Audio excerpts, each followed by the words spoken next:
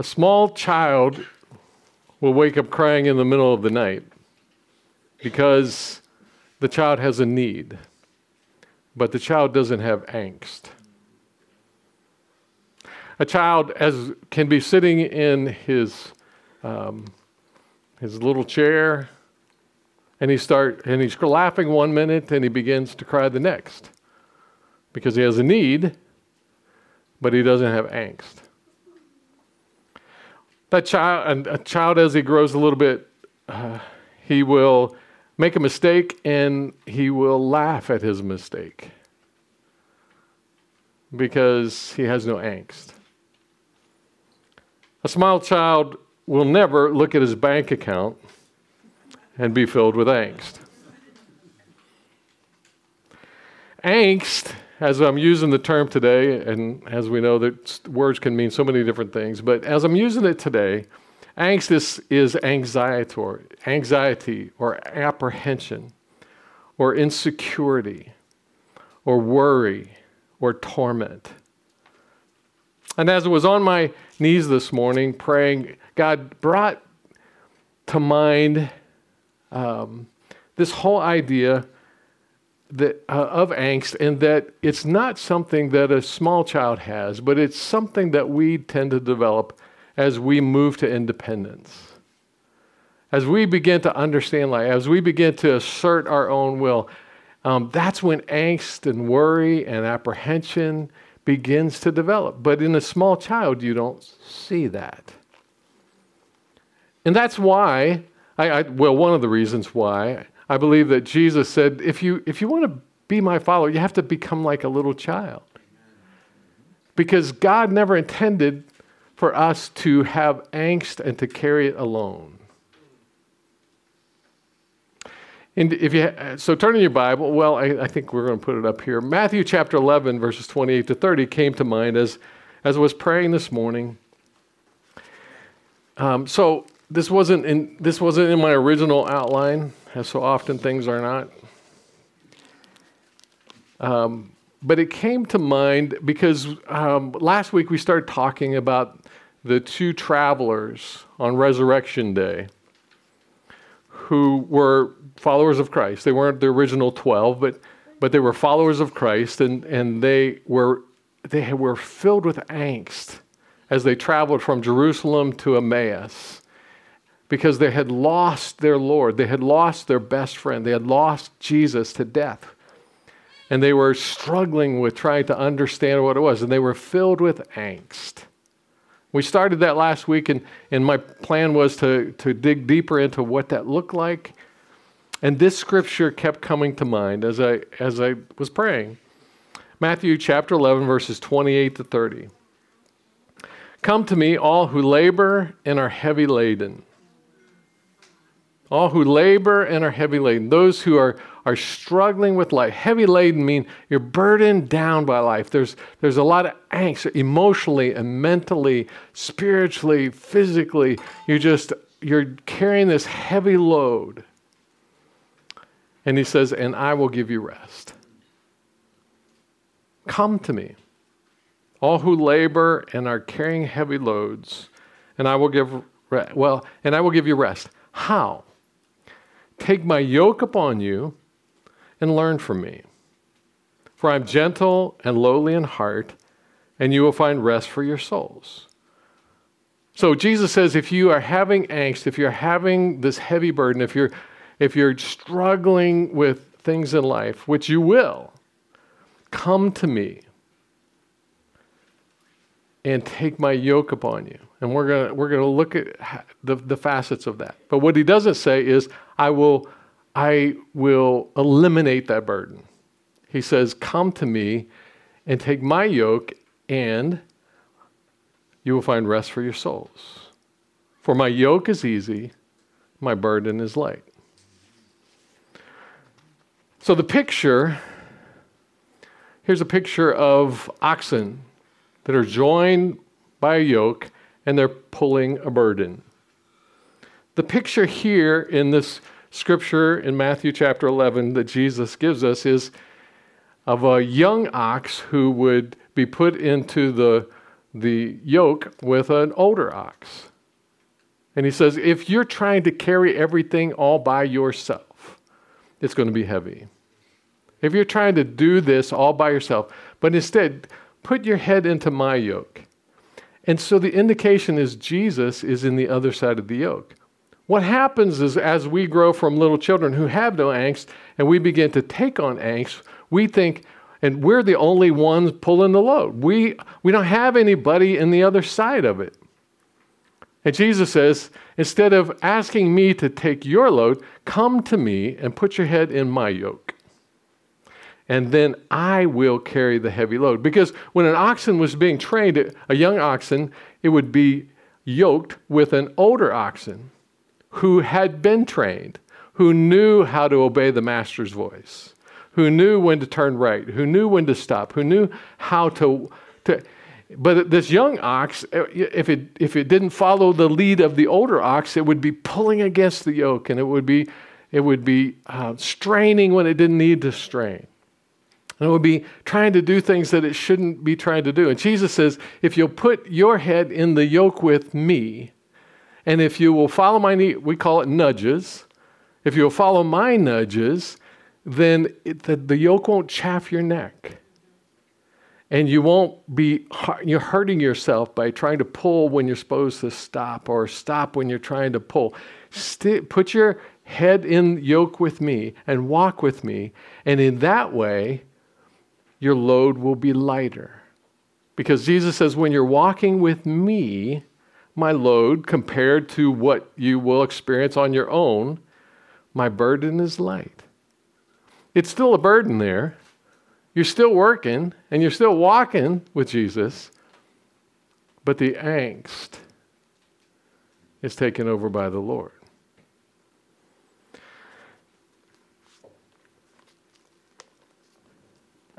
And so as we pick up the account, I want you to keep this picture in mind as we pick up the account in Luke chapter 24. So open your Bible there to Luke chapter 24.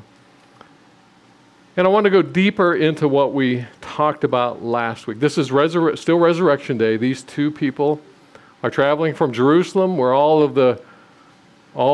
has happened. This is immediately following the account of the women at the tomb, and then the two disciples running to the tomb.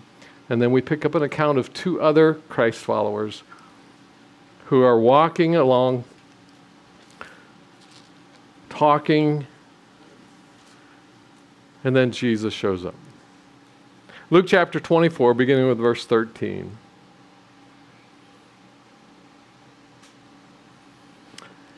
That very day, two of them were going to a village named Emmaus, about 7 miles from Jerusalem, and they were talking with each other about all these things that had happened.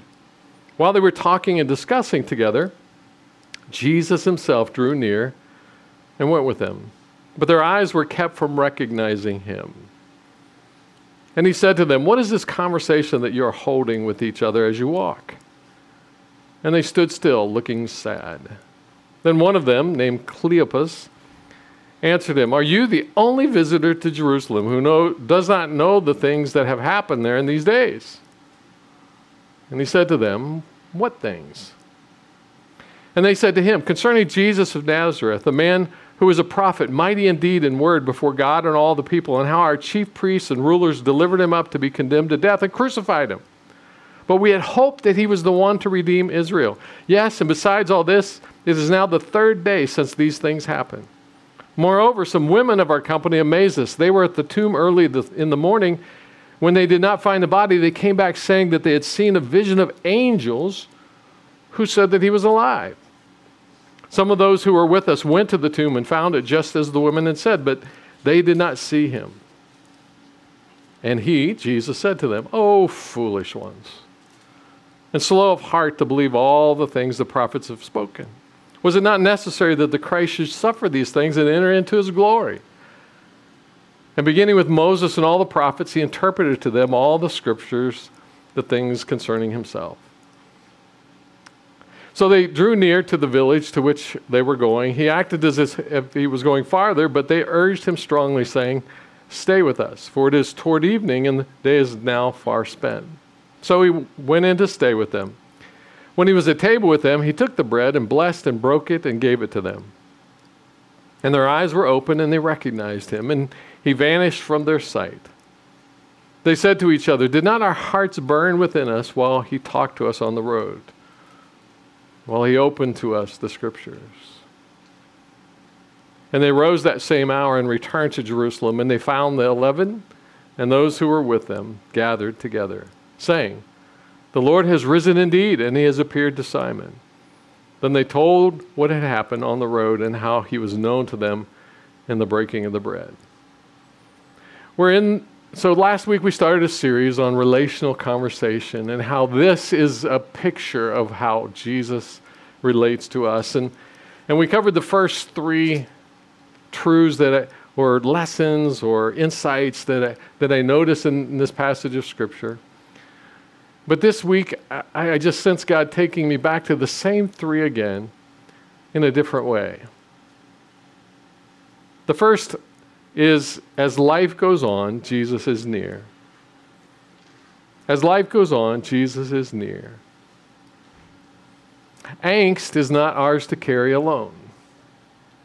We go back to the picture of the oxen. When life happens, Jesus is near. As life goes on, Jesus is near. Even when we don't realize it, as life goes on, Jesus is near. Look at verse 13 again. That very day, 2 of them were going to a village named Emmaus, about 7 miles from Jerusalem, and they were talking with each other about all these things that had happened. Life had been turned on its head for these 2. They were followers of Jesus. They had, by their own words, they believed that he was the Christ. They were the one that they had hoped for. He was mighty indeed, and he was respected by. They believed that he was the one, and now they had at least from a distance watched him die and be buried. And now they're confused because the women come back with the story that his body is gone and he's supposedly alive, but that makes no sense. And so as they're walking along, they're going and their world had been turned on its ear, and they didn't know what to do. And in those moments, they were carrying the whole load. They were carrying the angst of the loss of their Lord. And last week, as we were going through this, I said, stuff happens in life.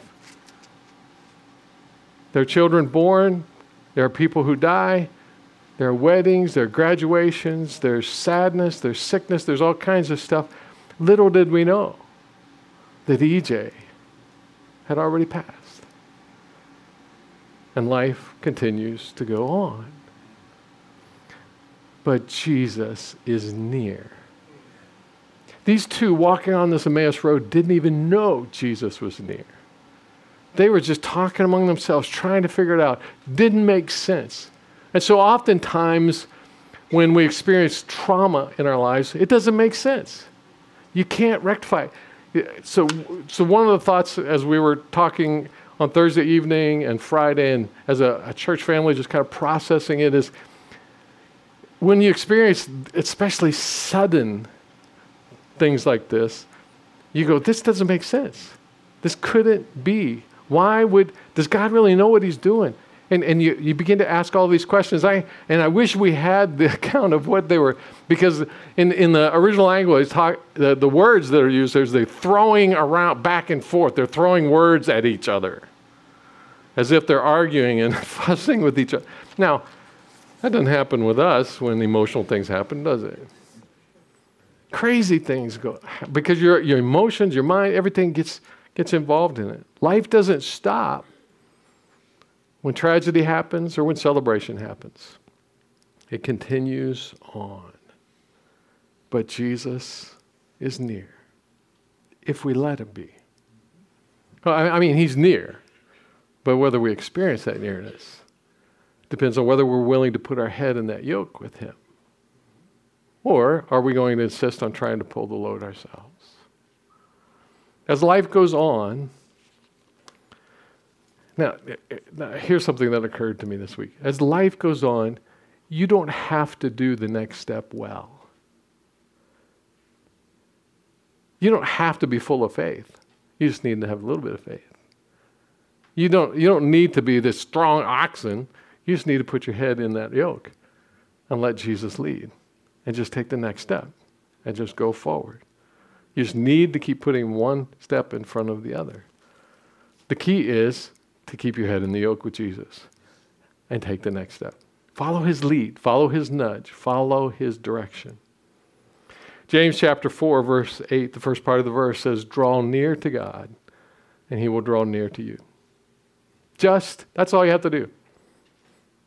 Draw near to God, and then that scripture goes on by saying, confess your sins, turn away from all the other stuff, and stick your head in the yoke with Jesus. Draw near to him, and he will be close. Number 2, we talked about this word that I made up.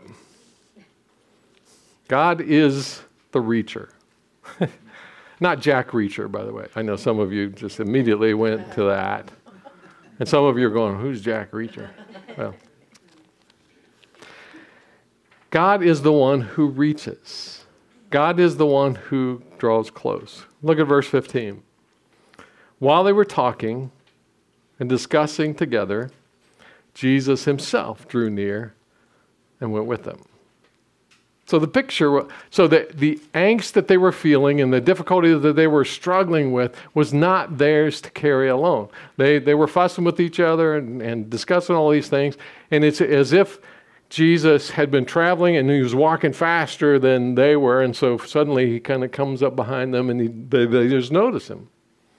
He's the one that's drawing near. He's the one that's appearing to them. He's the one. And so he is the reacher. Even in that Matthew 11:28, come to me. And when our responsibility is to respond. He is the one that reaches to invite. He is always reaching towards us to invite. He cares about us and he doesn't want us to carry the angst alone. So he says, come to me and take my yoke upon you. He's the one that reaches with the invitation, and we accept the invitation to put our heads in that yoke. Angst was not theirs to carry alone. And so they were having I put some bullet point, I don't know what ND is, but not dumb. I don't know.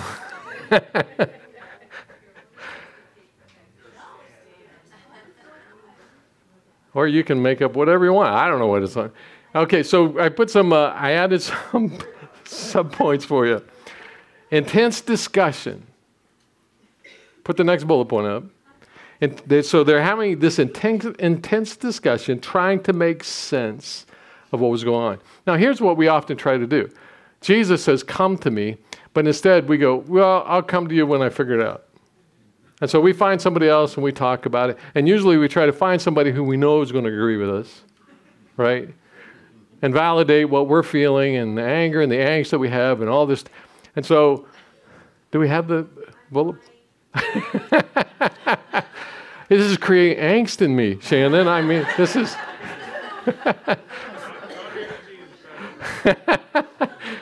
There we go. And so we fuss and we look to other people when what do we need? We need Jesus. We need Jesus. It didn't matter how long they walked down that road. If they passed the village of Emmaus and just kept walking on that road to the next day and the next day, it wouldn't matter how long they were on that road talking among themselves, they would never, ever figure it out. Amen. And you and I need to stop trying to figure things out on our own and go to Jesus. And let him reveal and show us as he does with these two as they're walking along the road. As life and angst goes on, Jesus will reach even stronger toward you. Out of his love, out of his care, he wants you to come in. Put your head in this yoke with me so I can help you. I long. And so it's like a little child who is playing and they can't figure it out, and then they throw their toys, and then you get down on the floor with them and you say, here, let me help you. And instead of allowing you to help them, they get mad and they stomp off. Now, we don't ever do that with God, do we? Yeah. And we'll talk about God will work in your angst. So just pay attention. When you're going through angst, He's reaching. Pay attention. Watch. Listen. That's why going on our knees at the beginning of the day and surrendering our day to Him and then watching for His nudges are so important, because that's how He leads. That's how He leads. God is the one who reaches toward us. So these two are absorbed in their talk, and Jesus just kind of shows up and invites Himself in. Did I miss? Oh, so verse 16. But their eyes were kept from recognizing Him. Not because they were just so overwhelmed with grief.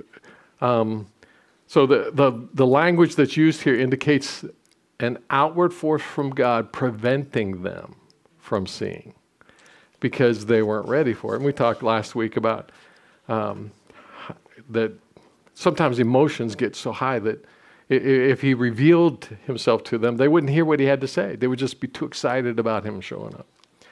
And so that brings us to the next bullet point. There we go. Sometimes it is best that we don't understand. Sometimes it's best that we don't understand. Again, we're supposed to be little children. There are times when you don't try to explain things to little children, because it's best for them not to understand. It's best for them not to know. And God, in His love for us, knows that there are times when He can't reveal things to us for our own good. But here's what we know, because we know God is love, and we know God is all-powerful. He will do what is best for us every single time. And so if He's not telling us something, we know He's doing what's best. May not be what we want, but it will be best. Verse 17. And He said to them, again, God is the reacher. He reaches. So He shows up, and then He talks to them. He's the one that invites Himself in. And He said to them, what is this conversation that you're holding with each other as you walk? What are these words that you're throwing about with one another? What are you talking about? He's reaching to them. Now, is it because He didn't know? He knew, but He was reaching. Which brings us to number 3. God uses angst. God uses angst. And we talked about this a little bit, but I just felt like we needed to go a little bit deeper today. Their angst was not theirs to carry alone. And Jesus shows up. But Jesus allows the angst in order to bring them understanding and bring them to Himself. Now, we still have the responsibility to work alongside Jesus, right? And so we're still going to have angst. We're going to still have the situation. We still have to go through the grief. We still have to go through the difficulty. We still have to obey Him. It's not as if Jesus says, well, just hop in the cart behind and I'll pull the cart for you. But that's what we often want. So in verse 17, and they stood still looking sad. They stood still looking sad. They stood still looking sad. In that moment, Jesus could have taken away their sadness, but He didn't, because God uses angst. Sadness is not, you might want to write this down. Sadness is not bad. It's hard. But it feels bad.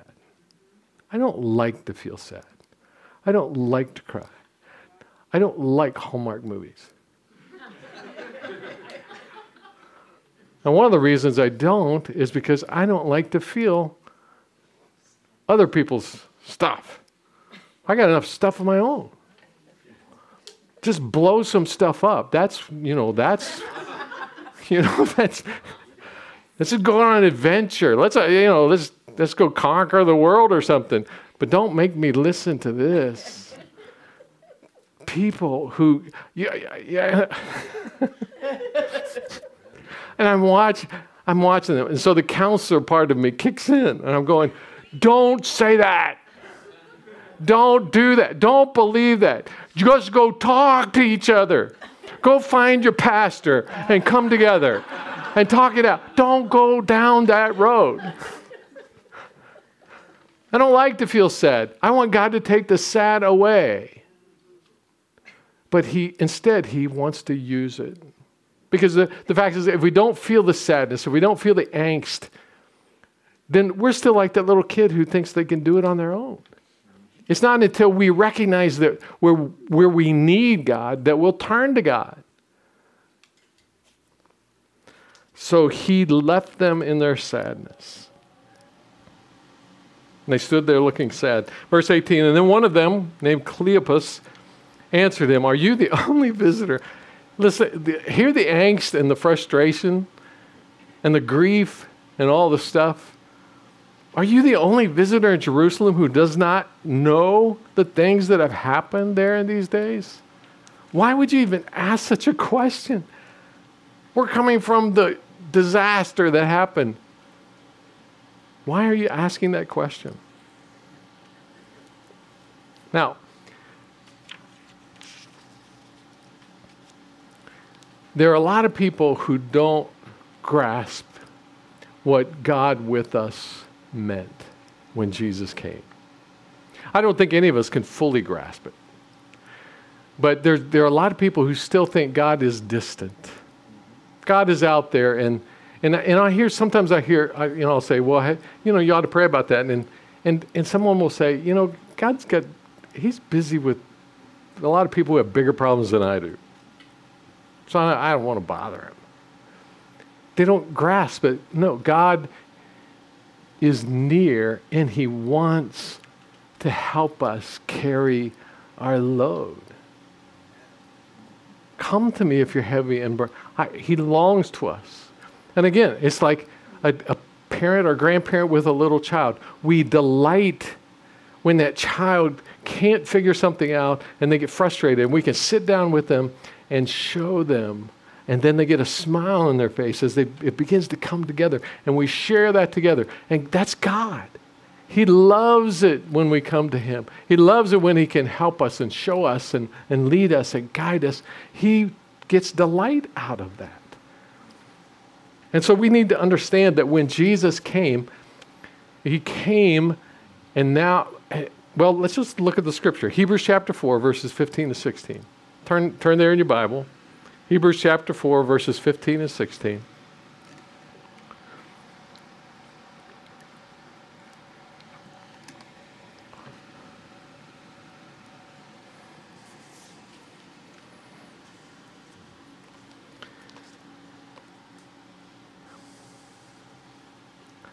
For we do not have a high priest, one who is a go-between between us and the Father, who is unable to sympathize with our weaknesses. If we turn around and say positively, we have a high priest. We have Jesus. We have a Savior who is able to sympathize with us in our weaknesses. Why? We have one who in every respect has been tempted as we are, yet without sin. Jesus came and lived in this human body and faced all the stuff that we face. The temptation, the struggles. When he stubbed his toe, he felt the pain. When his mom and his brothers wanted to cart him away because they thought he was crazy, he felt that because he was fully human. So we have Jesus who, because he lived in this human body, knows what it's like, and he sympathizes. He empathizes with us. So the result is, verse 16, let us then with confidence or boldness draw near to the throne of grace that we may receive mercy and find grace, favor to help in time of need. And so as Jesus is coming up behind those people and he joins along with them and he begins to ask them what they're feeling, he's saying to them, I'm coming alongside of you because I know what it feels like. I know what you're going through. And when you are going through whatever you're going through, you have Jesus who has been in a human body and he understands. And so he left them in their sadness, not because he didn't love them, but because he did. And sometimes he leaves us in our sadness. And as much as I don't like sadness and I don't like tears, what I've learned is the only way through grief, the only way through that stuff is to feel it. You bury it and you're just killing yourself. And you have to feel it. And so he left them in their sadness to go through their sadness so that he can bring them to their joy.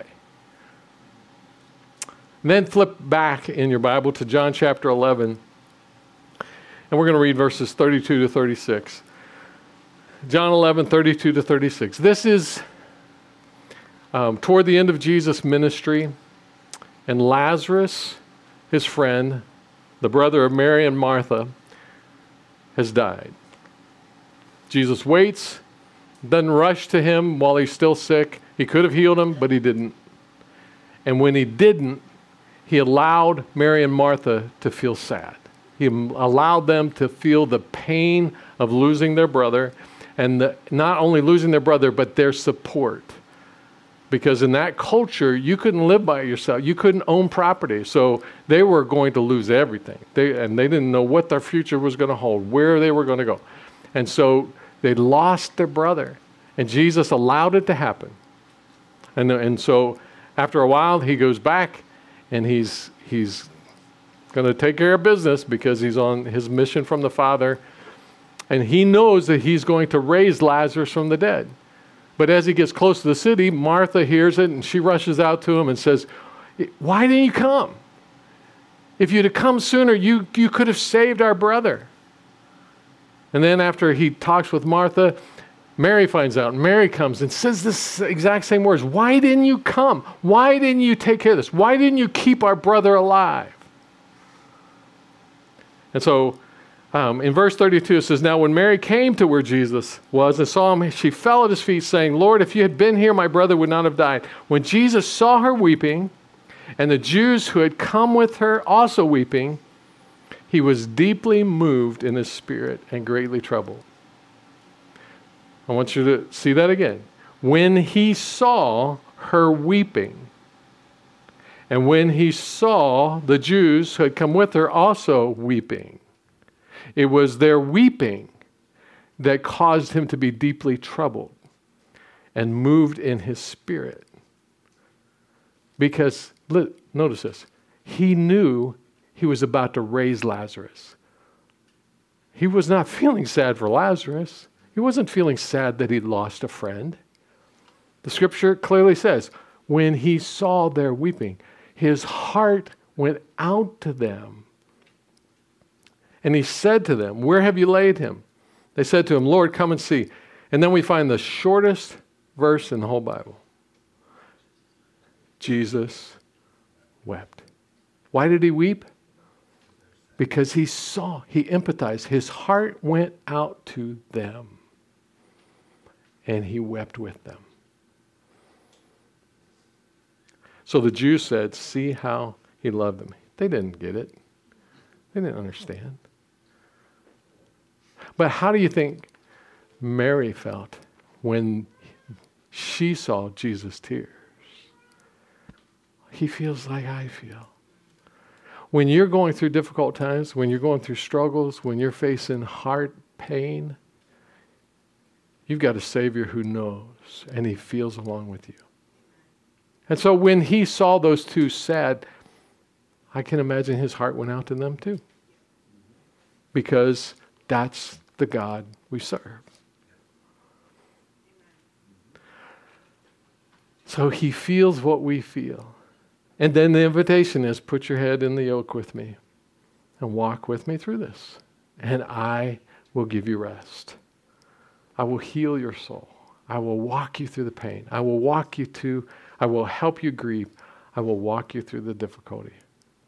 You see, time does not heal all wounds. You got it? That's what the world says. Time. You don't have to live very long to know that that isn't true.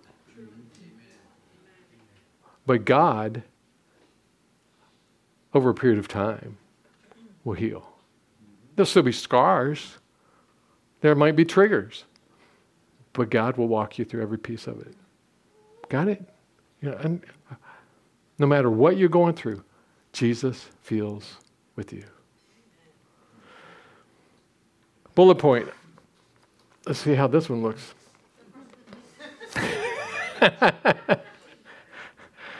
Angst is a part of life. Angst is a part of life. It varies in intensity. It has a lot of different forms, but this worry, this angst, this torment, they're just things that come along in life that's just a part of it because we are in an upside down world. We're not home yet. We're not in heaven yet. There won't be any angst in heaven, but we're not in heaven. We're experiencing the results of sin.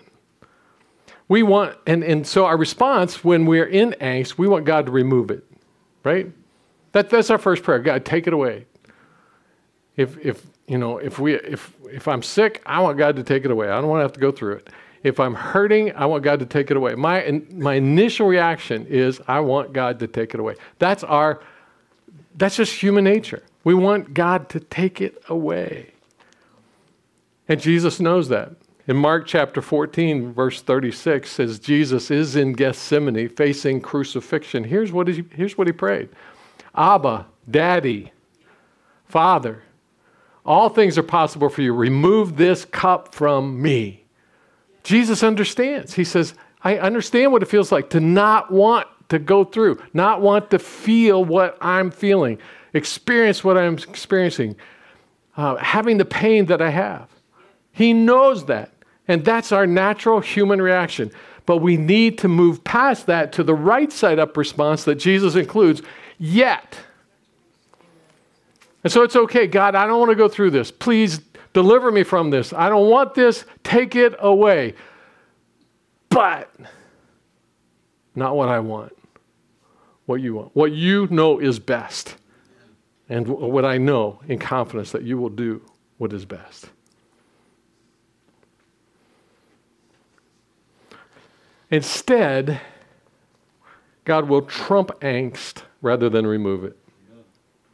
He will trump it. Angst is a part of life. And so this tendency to worry, this tendency to have this anxiety will be there. And we want God to remove that. Instead, he will trump it. And so 2 scriptures. In John chapter 14, verse 27, here's what he says I will do with that angst. As you stick your head in that other side of the yoke, here's what I'll do.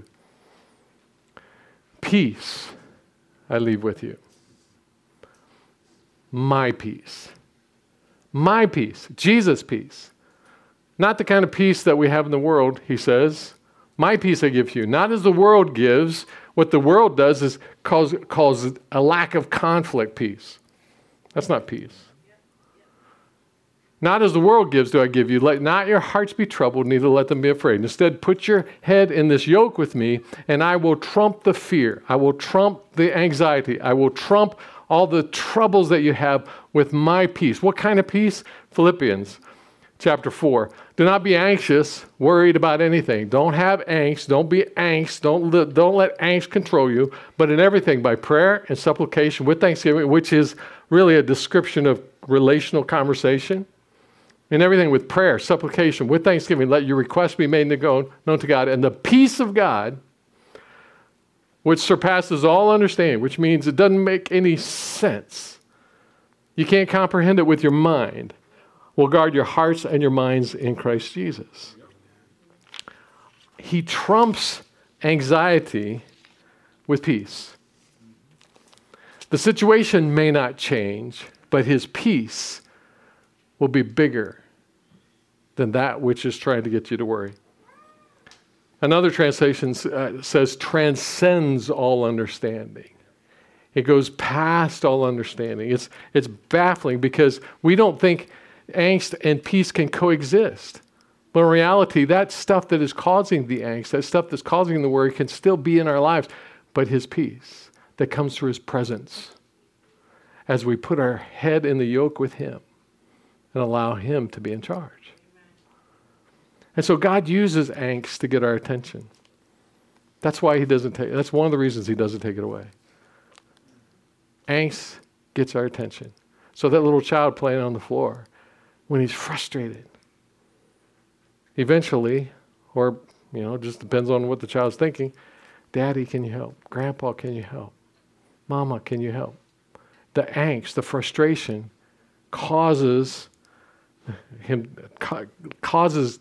gets our attention, and then God uses that angst to get us close to us. Get close to us and let him lead us to himself. Back in Luke 24, and they stood still looking sad. And one of them said, "Are you the only visitor in Jerusalem who does not know the things that have happened there in these days?" And he said, "What things? What things?" You see, their angst caused them to explain, here's what we're dealing with. And then he asked the next question. And next week we will, if it's God's will, we will see what happens next as they move closer to him. Grief and astonishment. Jesus stood with Martha and Mary and the original 12 and Pharisees and townspeople and relatives as they were weeping. And he wept. Because he loves you so much. And over, what we hear is in his invitation is really him saying, put your head in the yoke with me, and I'll give you rest.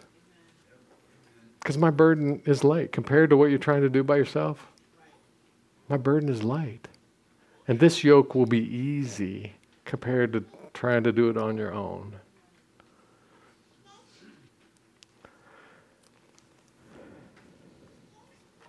Would you bow your heads? What was it that caught your heart today? What jumped out at you? What did the Holy Spirit identify and resonate with your soul?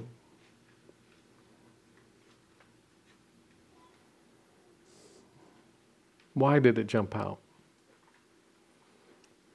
What's the Holy Spirit trying to identify? And what does he want you to do with it? How does he want to lead you? How do you need to put your head in that yoke a little bit more? Let him lead.